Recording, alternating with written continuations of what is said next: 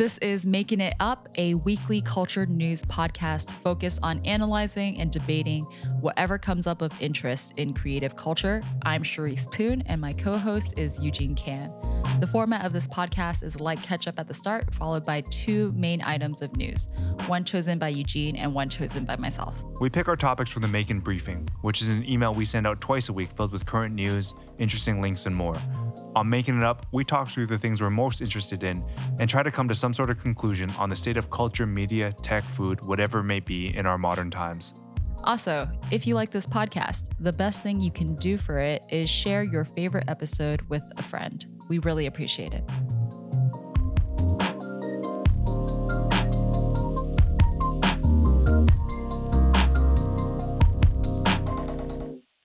Question. Go for it. When was the last time you did a phone interview? I have done one, but I can't remember when it was or who it was with. It's probably because you've had the good fortune of just meeting with people in real life. I do remember. It was probably Marissa Louie of Anna Moodles.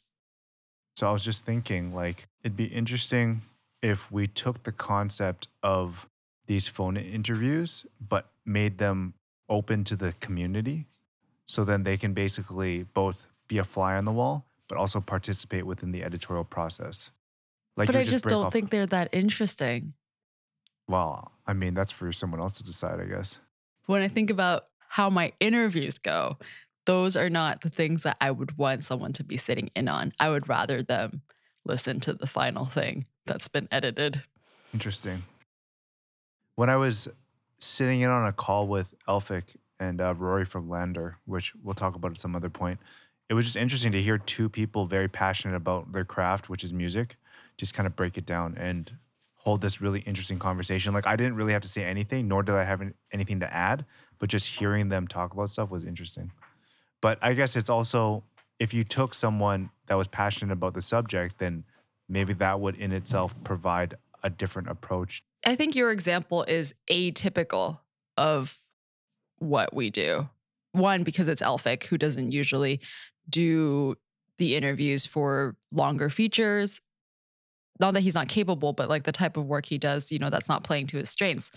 Whereas what you mentioned with Rory of Lander does play to his strengths, which is talking about the thing that he loves.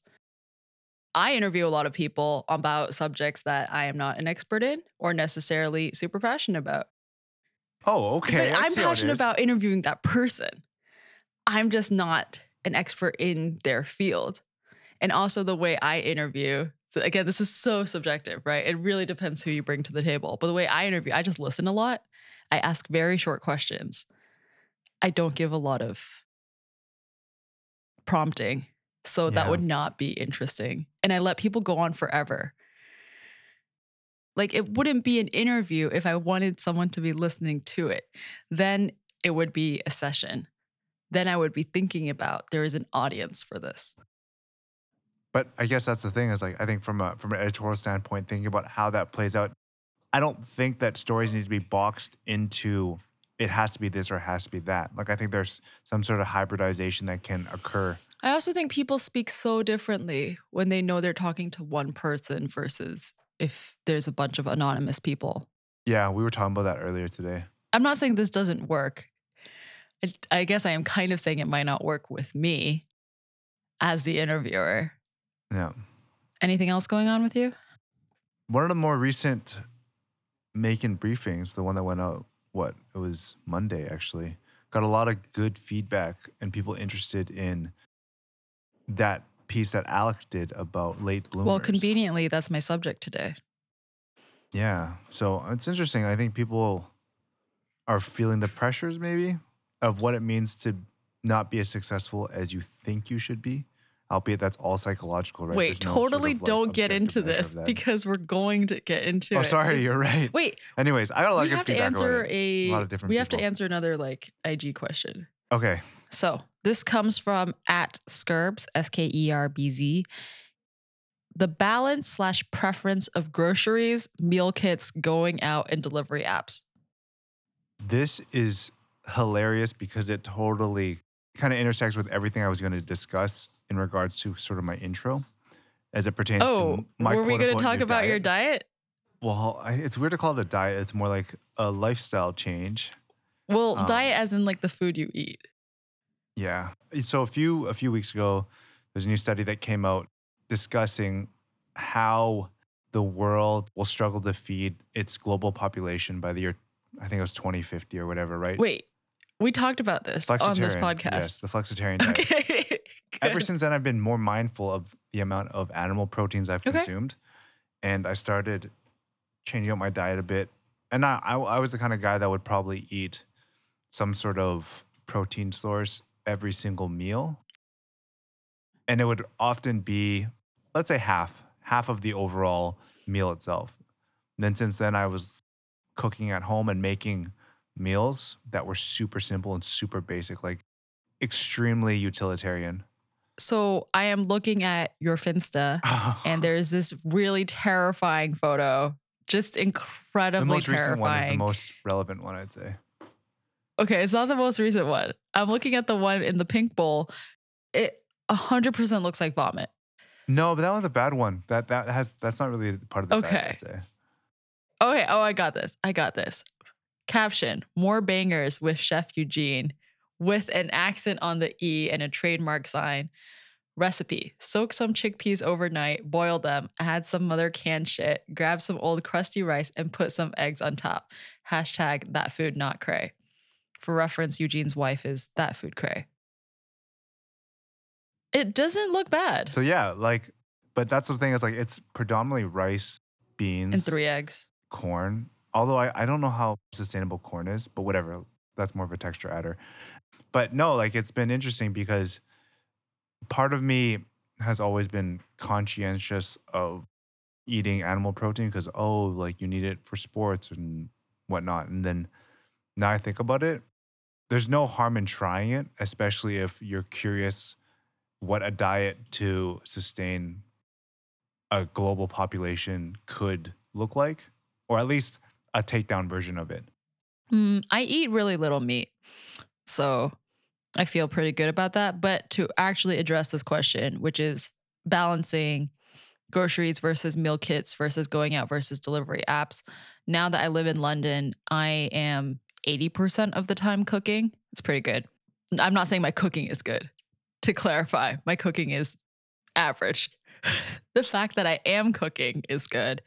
I don't use any delivery apps, and I'll go out usually when I'm super busy and packed and don't have time to cook. And then I'll just grab a sandwich. Well, meal delivery kits and delivery itself, like the packaging and waste was too much Yeah. for me. Like I Yeah. couldn't do it anymore. So that's why I was like, hey, I'll start making food at home. Yeah.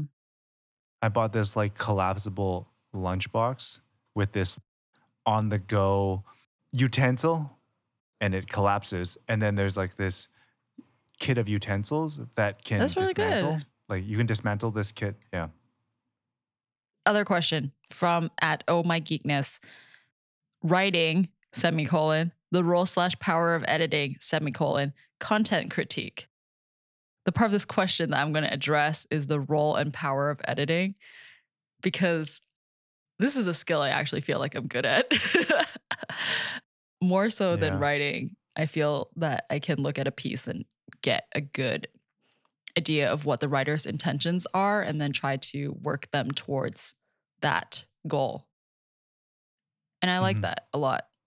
I was thinking about this. I asked this question. I was at dinner, and the question that came up was someone had watched like a 4-hour movie, and I was like, do you think it's a bit self indulgent, or do you think it's a bit selfish for people to put out a piece of content that long? Because at some point, it's like it's more about you than it is about the viewer. Interesting. I think also editing teaches you to not be precious. Maybe there are things that are 4 hours that are good, but length seems to be an indicator that maybe this didn't go through a rigorous enough editing process. Unless the length is the point. Yeah.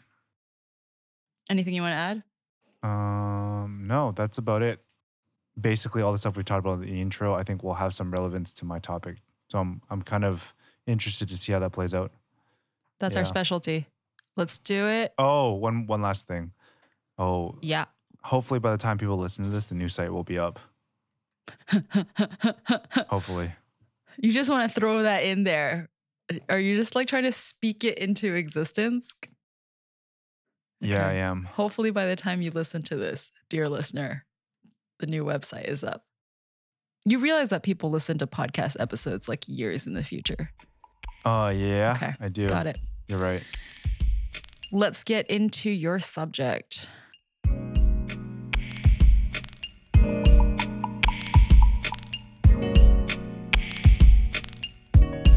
Okay, so I actually had a crazy difficult time picking a topic this week.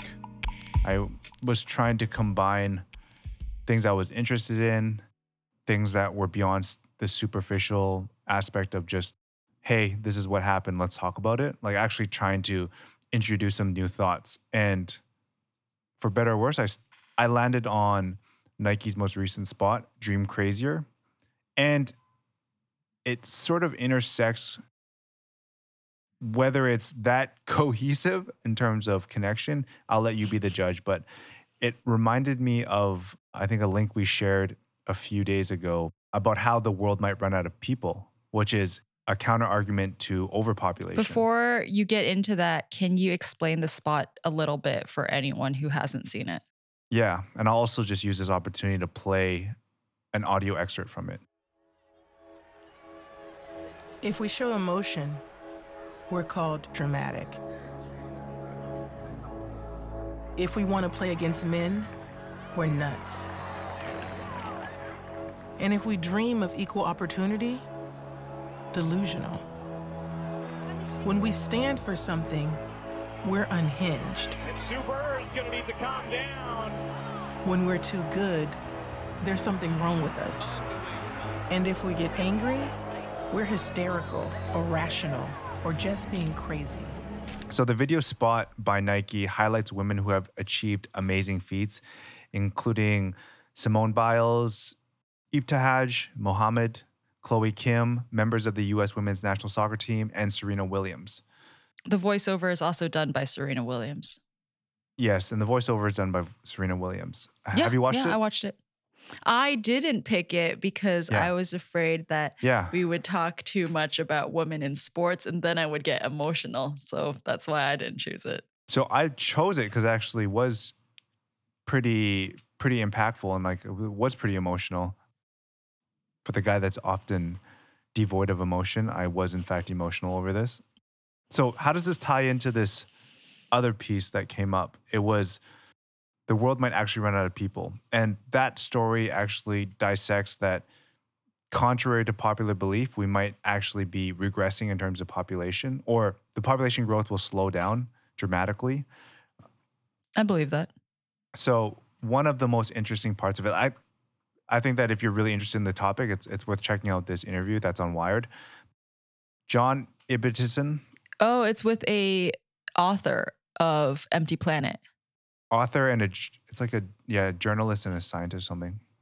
Anyways, so John Ibbotson mentioned that demographer, someone who basically looks at demographics, Yeah. Wolfgang Lutz, suggested that the most important reproductive organ for human beings is your mind. And this is actually I'm sorry. Like besides the obvious. yeah. What do you mean? Besides like the organs you actually use for reproduction. Oh, You can't make so I'm sorry. So, it's a completely basically stupid said that- joke. I definitely understand the quote. Okay, keep going. where was I before I was rudely interrupted? Ibbotson goes on to say that if you change how someone thinks about reproduction, you change everything. Based on his analysis, the single biggest effect on fertility is the education of women. The UN has a grim view of Africa. It doesn't predict much change in terms of fertility over the first quarter of the century. But large parts of Africa are urbanizing at 2 times the rate of the global average. If you go to Kenya today, women have the same elementary education levels as men. As many girls as boys are sitting for graduation exams. So we're not prepared to predict that Africa will stagnate in rural poverty for the rest of the century. So the bigger idea there is the power of the mind and knowledge and education, right? Saying that the most important organ for reproduction is your mind is a bit of a weird way to phrase it. But yeah, I have heard of this and Yeah. I understand it, that when women are better educated, are given more opportunities, then they wind up having fewer babies because they don't have to. And that's like not the only route their life can take. Exactly. And also, there's another part of this interview where they talk about the proliferation of mobile phones for women in India, for example. So that's another sort of gateway towards education. You could argue, what type of things are they consuming? That's obviously a whole nother can of worms. I don't want to get into that. But what I thought was fascinating was looking at the last, let's say, handful of decades and where we are going forward in terms of what is expected of women, whether it's education, sports, etc. Stuff like sports have traditionally been an afterthought for women, right? And that's kind of what the video spot Yeah. discusses. It says that all these female athletes were deemed quote unquote crazy for pursuing these goals and exhibiting certain characteristics that would be very much normal for men, right? Yeah. I look at the video and yes, I understand it's a Nike spot, but I think the underlying message of pushing females and empowering them to question traditional roles and things that have been seen as taboo, I think is really powerful and impactful. And it brings into light what I mentioned before about education and the mind.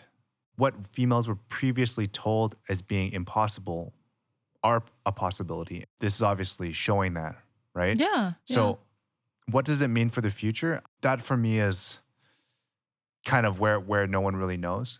Because for me, like, I know I've discussed this at length, but sport to me is kind of this great equalizer where everyone sort of enters the pitch, the field, or whatever, the game, with a general understanding of how to play the game, as well as what are the rules, I right? actually saw this tweet recently. I should have saved it to send to you. I disagree with the tweet, but the person was saying that they don't think sports, they basically don't think competitive sports should be a thing.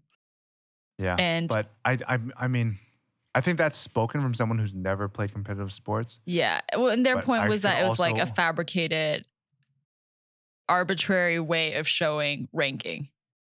Arbitrary. How is it arbitrary Well, though? arbitrary, like it's based off of your physical body. Some things are Some sports, biological. I would Parts say. of it are biological. Some parts. Correct. And like that negates certain people just because of the way you were born. Yeah. I mean, this is a whole nother conversation. I'm not going to go Well, and dismantle this tweet. I just wanted to provide this alternative where some people might think that sports don't have value. Yeah. Well, I think the thing about sports is that there's so much ongoing failure that happens within sports that it's not like the real world where mistakes are happening every so often. Like you make mistakes every single time you go out there. And it forces you to kind of understand. That is interesting. Like the repetition of mistake making happens so much that it forces you to understand what does it mean to make a mistake and how do you move past it and how do you learn from it. That's definitely true. And I think that's important even if you don't play in a competitive sport. Essentially, if you do any kind of physical activity, even on your own, with a goal in mind, such as running, then Yeah. that comes into play. Yeah. I mean, there's a lot of debate around what role competition plays. And, you know, that tweet, obviously, whoever tweeted that isn't a fan of it. But there is something where, whether that competition is internal or external, I think there's a lot of potential in it. Like you were in a team that was racing dragon boats Mm-hmm. for a while. Yeah, Like that was. for someone that's not like an overly competitive athlete, what did you learn from it? I mean, there is something really, there's something scientific about it. But when you are performing and you perform really well, you feel really good. I don't know how to explain it. You obviously know better because you have a longer history of playing competitive sports. But like when you're racing, before and after a race, you feel like you're high. Like it is like Yeah. a drug because of how good you feel. So that was really interesting.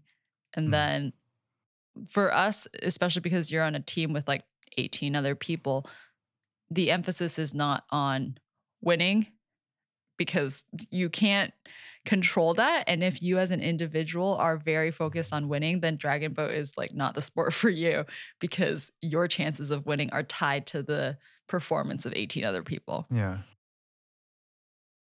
But did you feel a level of competition, even though it was quote unquote for fun? I mean, yeah, I mean, that's where the highness comes from. I mean, I sound like a weird kind of sports addict at this moment, but when you're on the racing line and before the horn goes off, there is nothing equivalent to that. Like you have to have been practicing and be in training and then get to the point where you're racing and then be on the starting line in order to feel that. Mm. And I think that Yeah. does come from competition. But can you tie this back into the Nike spot? How does our conversation right now about sports relate to this Dream Crazier video? Well, I think that, yes, it was a bunch of Nike sponsored athletes that appeared in the video, but the underlying premise behind the video spot itself, I think, is what's the most impactful. And I think it's helping push people to understand. Oddly enough, I would say that achieving something quote unquote crazy in a sport is probably a little bit easier than it is in the real world. And the reason why is that there's a level, for the most part, like, yes, there are some games where the outcome can be manipulated by a ref or a judge, but generally speaking, there is a level of objectivity and transparency around the rules, right? That's one part of it. So it's an interesting sort of way of trying to challenge yourself, but also knowing there's parameters around it. And then I'm not saying that men have traditionally had the benefit because sports are kind of thrust onto them, but just having that as another sort of opportunity to better yourself and to not necessarily need to worry about how society perceives female athletes is helpful. I think you are right that traditionally men have been given the opportunity for longer that they can play sports and should play sports. And I mean, the Nike language is extreme because they use the word crazy. A woman boxing was crazy, a woman dunking crazy, coaching an NBA team crazy. And so they kind of push it to that like extremity of where the world perceives you as crazy if you do these things. But it's not just societal perceptions about sports and femininity.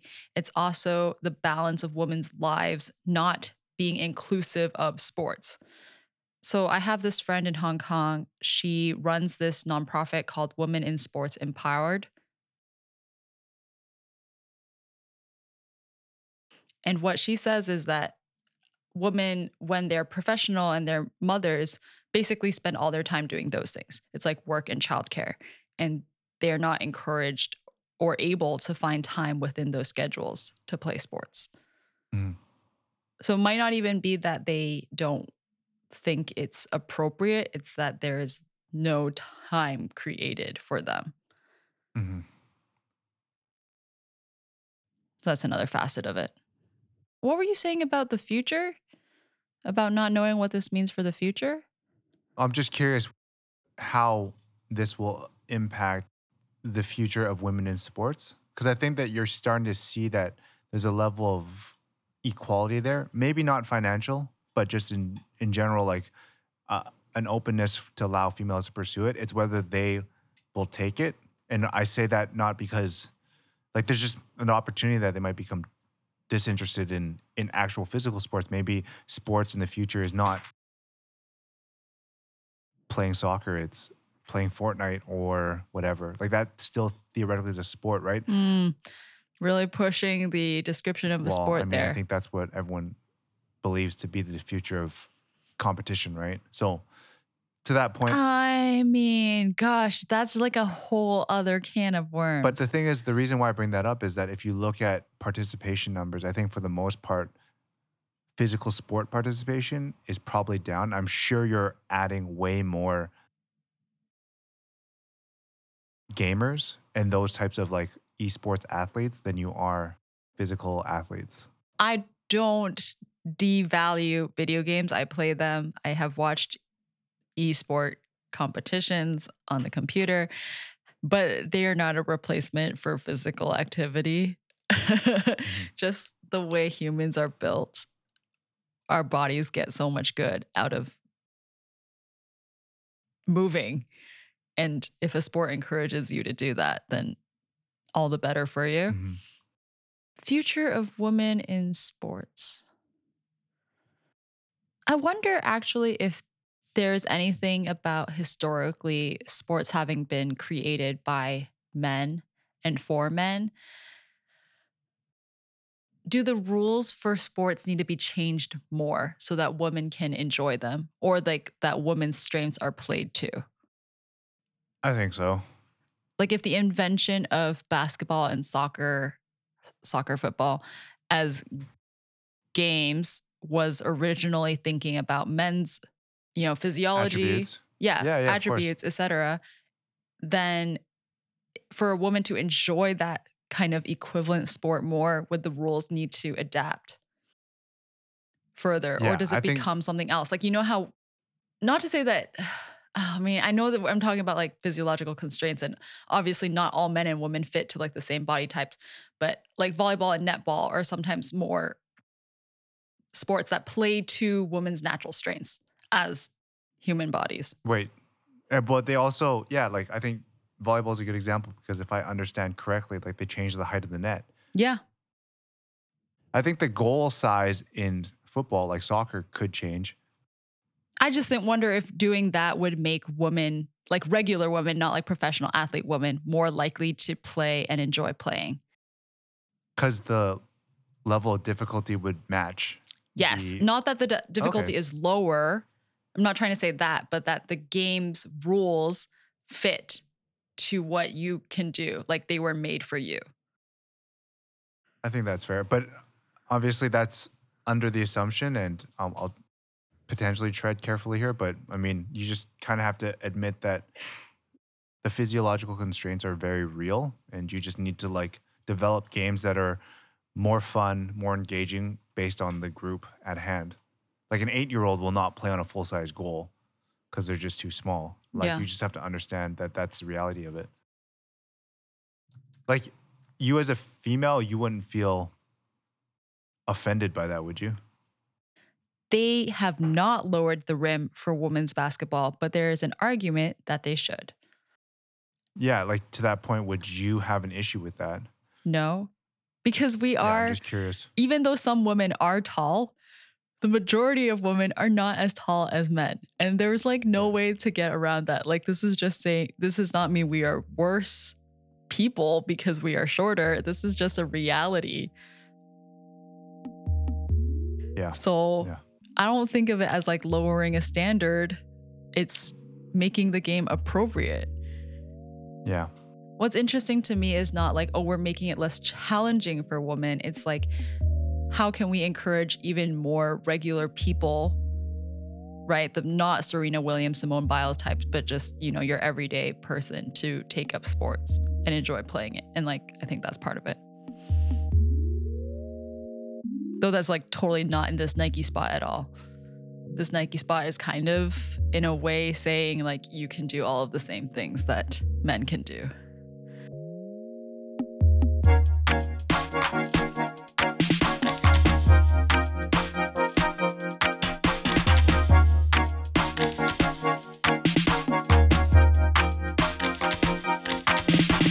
Today, for my segment, we are talking about being wealthy, successful, and miserable.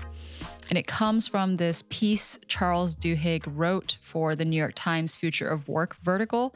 This is also the basis of the Quartz article Alec Rose wrote about for the Monday's briefing, as you already mentioned. So Charles Duhigg is this Pulitzer Prize winning journalist and the author of The Power of Habit. He went to Harvard Business School, and during the time that he was there, he felt, and his class felt, as though capitalism was like on the rise and it could only get better economically.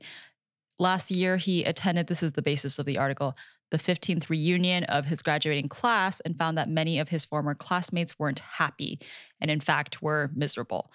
Some extreme cases where folks were being sued, being pushed out by corporate politics, being backstabbed. But the main point of this article is to talk about the regular, semi-happy folks also felt professional disappointment. And this is a quote, found their jobs to be unfulfilling, tedious, or just plain bad. One friend in particular who was earning loads of money, $1.2 million a year, said the following.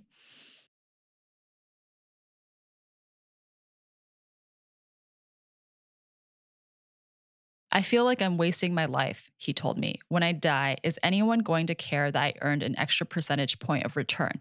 My work feels totally meaningless. He recognized the incredible privilege of his pay and status, but his anguish seemed genuine. Quote, if you spend 12 hours a day doing work you hate, at some point it doesn't matter what your paycheck says, he told me. There's no magic salary at which a bad job becomes good. He had received an offer at a startup and he would have loved to take it, but it paid half as much and he felt locked into a lifestyle that made this pay cut impossible. That part is really interesting. Locked into a lifestyle. That part's always funny to me. That's subjective, right? Well, yes and no. It's like, I remember reading an article about when things went south for like people in finance. It was like, oh, my kid goes to this school and like I am struggling to pull them out and move them to that school because XYZ. Not to say that they can't, but Okay. it's like that's what they mean by lifestyle. Yeah. No, definitely. And it's like eating out and the kind of groceries you buy or the supermarket that you go to or how many drinks you order with dinner. And I think what it's related to in this article is that lifestyle also does not give you necessarily a great deal of professional satisfaction. So if you just give me a second, I will get to a part where I ask you a question. In the mid-1980s, 61% of workers said they were satisfied with their jobs, and recently in 2010, only 43% were dissatisfied. The rest were unhappy to neutral. So without looking at my notes, do you remember what was said as to the reason behind this discontent?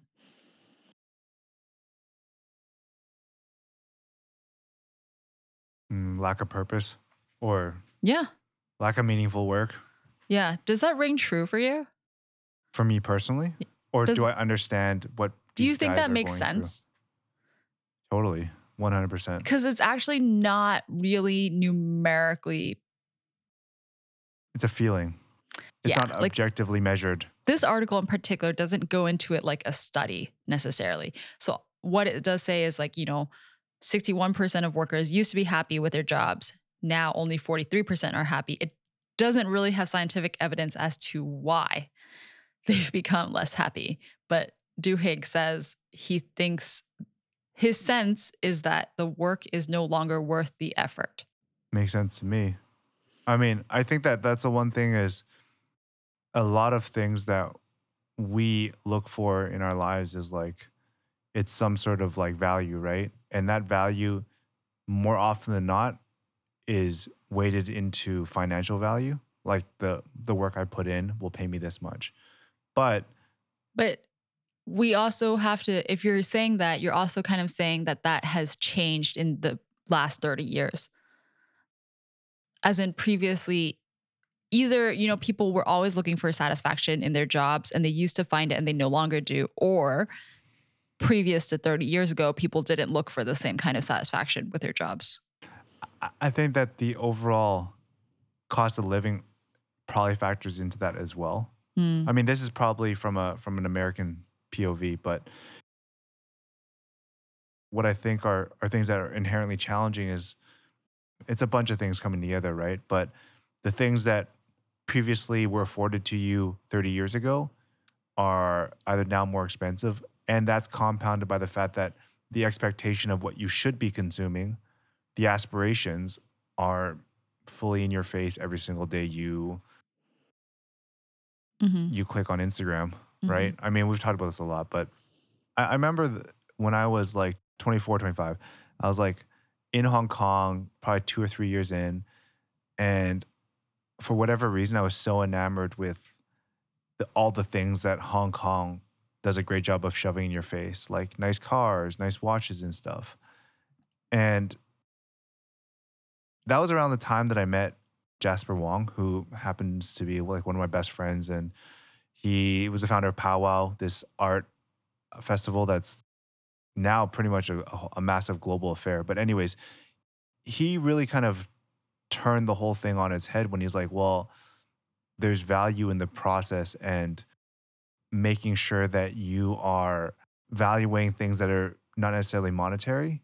Mm-hmm. And that kind of just changed everything for me. So nowadays, like, yeah, you need to pay bills. I'm not telling everyone to just like go join a commune or anything, but it's that purpose, I think, has fundamentally been something I seek. And maybe I'm good at finding purpose in my work.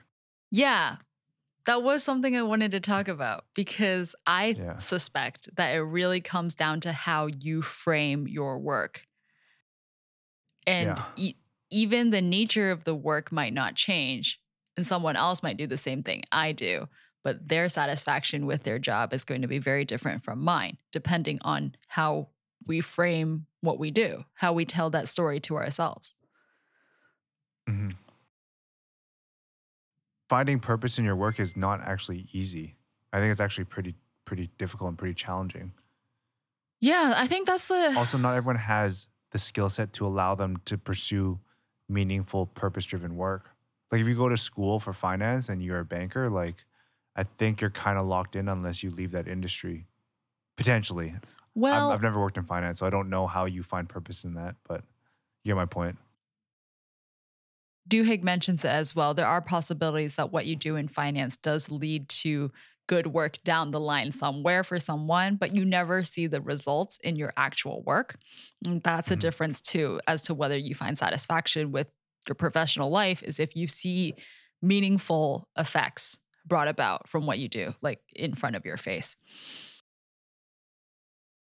So for you, do you feel as though this sentiment is pretty universal, even though the title suggests America's professional elite, like as in America? Like, do you think that your friends that are in Asia, in Europe, are all sort of going through this similar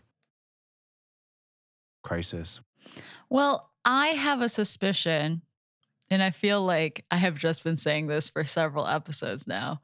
I have a suspicion that the reason in general people are more discontent with their professional lives is because we have the increasing sensation that capitalism and consumerism has been terrible for the planet. Our planet is dying and we are urgently in need of a change. So I think it's related to that. I think that's what me and my friends, people my age, talk about. Is that if we're at this point in time where, you know, we're deciding to not have kids, because why would you bring a kid into a world where they're going to have to fight other kids for resources down the line? You know, what is our point for being here on this planet? And what can we do to like turn this thing around? Yeah. So I don't know. I don't know if people in the 50s felt that way. Like it seems like just 60 years ago, the feeling was that like resources are infinite. Yeah. Well, I mean, it was also a different point in time when the disparity was less pronounced and like your CEO salary was not hundreds of multiples larger than the average employee. Where this essay winds up going at the end is different from the beginning. It winds up asking, you know, what is a quote good job? And there's another quote I wanted to read. He says, "Some will celebrate billionaires as examples of this nation's greatness, while others will pillory them as evidence of an economy gone astray. Through all of that, it's worth keeping in mind that the concept of a good job is inherently complicated because ultimately it's a conversation about what we value, whether individually or collectively. Even for Americans who live frighteningly close to the bone, like the janitors studied by Warshanowski and Dutton, a job is usually more than just a means to a paycheck. It's a source of purpose and meaning, a place in the world." You know, to answer your question about, you know, is this universal? It's very hard for me to say because I do my mind operates in a very Western centric way, despite having lived in Hong Kong for a long time. And what they're saying about individual and collective value definitely changes once you go to a different country and you're in a different culture. Because, like, for example, let's say you are in Hong Kong and you live with your parents and maybe even your grandparents, then maybe for you, what is a good job is what allows you to contribute to the household. And it doesn't have to be something purposeful beyond that. And that is a kind of purpose. It's like, it's a very important individual value to take care of your family. Like, yeah, that's what I'm saying is like purpose and value are things that are subjective as well. And, you know, I was talking to Scott about this. Maybe running a media startup doesn't necessarily bring a lot of financial reward up front, but it does lend a lot of flexibility. Like if I want to go to Japan next week and work remotely, I can do that, right? Or if I want to explore having a conversation with this person, like I have a platform to do it, you know? And I think those are the things that I place immense value on that money itself cannot buy. And I'm also really, really enamored with things that money cannot buy. Right. I mean, if we talk about ourselves personally and the jobs that we do, I do appreciate that Macon gives me flexibility and a lot of freedom that I probably would not have somewhere else. And I also get to work remotely while studying, and that's a huge privilege. But on top of that, you know, back to what we were talking about how you frame things to yourself, the story that you tell yourself, I choose to see the work that I do at Macon as good on a larger level, like good for a greater group of people. And I'm not saying I'm not saving lives, you know, I'm not a doctor, but I do see the stories we publish and the community we build as something that is improving the world in some way. And I know I sound like such a hippie person, but that is what I tell myself in my head. And like, I don't think I would do this job without that. Yeah.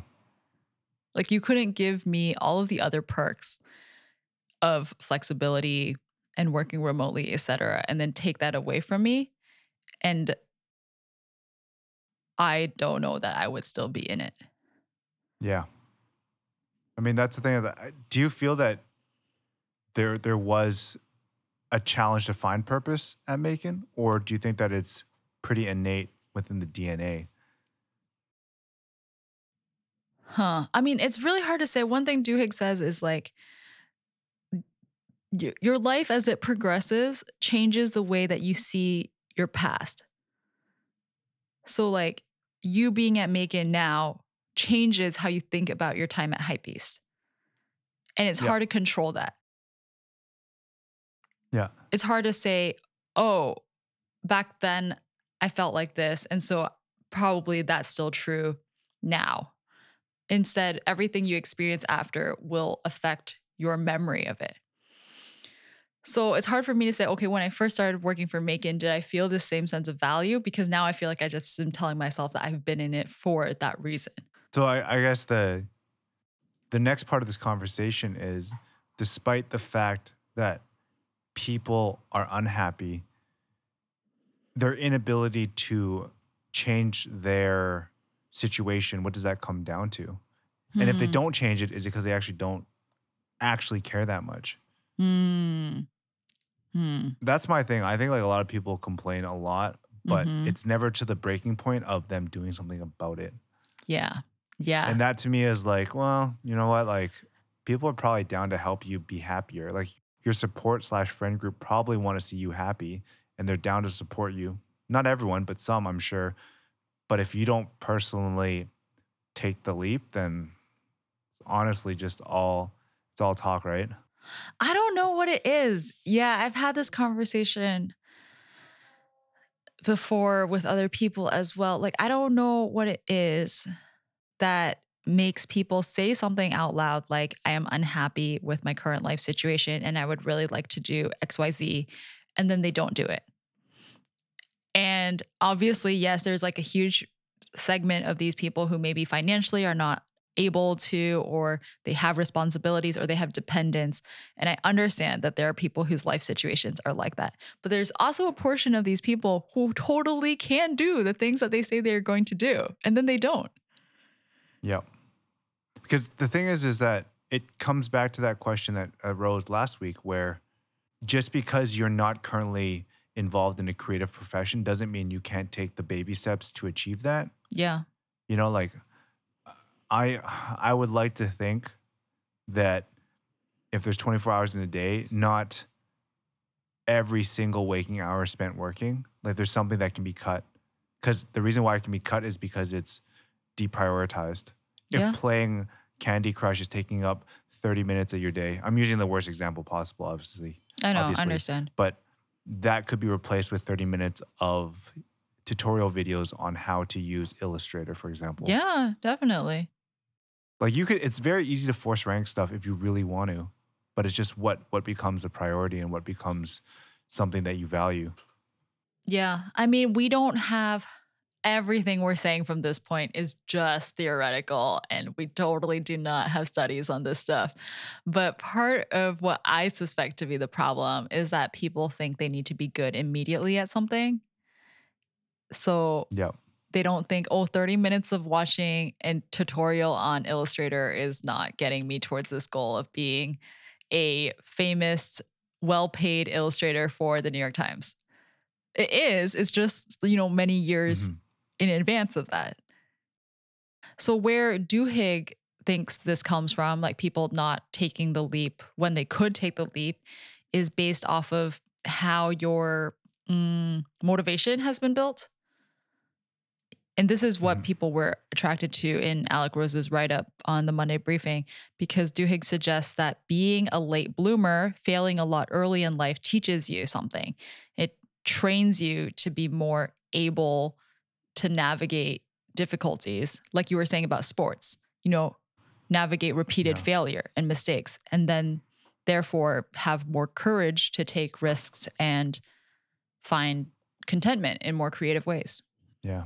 And that seemed to resonate with a lot of people. Even though I feel like your perception of being a late bloomer or not could also be very subjective. Because every person I've met that's younger than me has also had the expectation of needing to achieve more at their age. Mm-hmm. Not everyone, but you get the point. Do I think that I would have achieved more by now? I did not pre-ask myself this question prior to recording this. So I think in a way, yes, but I also had like a very narrow idea of what I thought I was going to achieve. And what I have wound up achieving is not lesser, but it's just different. It's different. Yeah. It is just different from what I thought. What about you? Did you have an expectation of what you would have achieved by this point in your life? I think it ebbs and flows. Like, depending on your happiness levels, like if you're happy, then that pursuit of needing to achieve more is maybe diminished. But also in my quote unquote older age, I think there's certain things within my lifetime that will be very challenging, but it's just like interesting to also pursue goals that have no ending either. And I think it takes a level of commitment to the cause to like get behind something where you'll never actually finish. So yeah, I also try to not really have an ego. So the expectation of where I should be and where I need to be relative to other people, I don't really have that, or I've tried to significantly reduce it. I've been trying to steer away from the word happiness. And I think I've also been doing that in this conversation, because I think happiness is not the right way to frame the goal. I like the word satisfaction more, like professional satisfaction, and contentment is maybe better too. It feels like a very transient feeling. It's up to you how you want to define it, I think. Yeah, just my own framing of my life story. That's it from me. Yeah. Should we cap it off for the day? Yes. I think that's a good place to cap things off. If you are interested in hearing more about Macon, reading and listening to some of our stories focused on the sights and sounds of creative culture, you can visit us at Macon.com, Maekan. You can subscribe to us through your favorite podcast app and platforms. If you like this podcast, you can do us a huge favor by reviewing us on iTunes or sharing this podcast with a friend. Also, if you want to get in touch with us, you can email us individually at Charisse@Macon.com and Eugene@Macon.com. But even easier, you can just DM at Macon on Instagram and someone will respond. I'm Eugene. I'm Charisse. And this is Making It Up.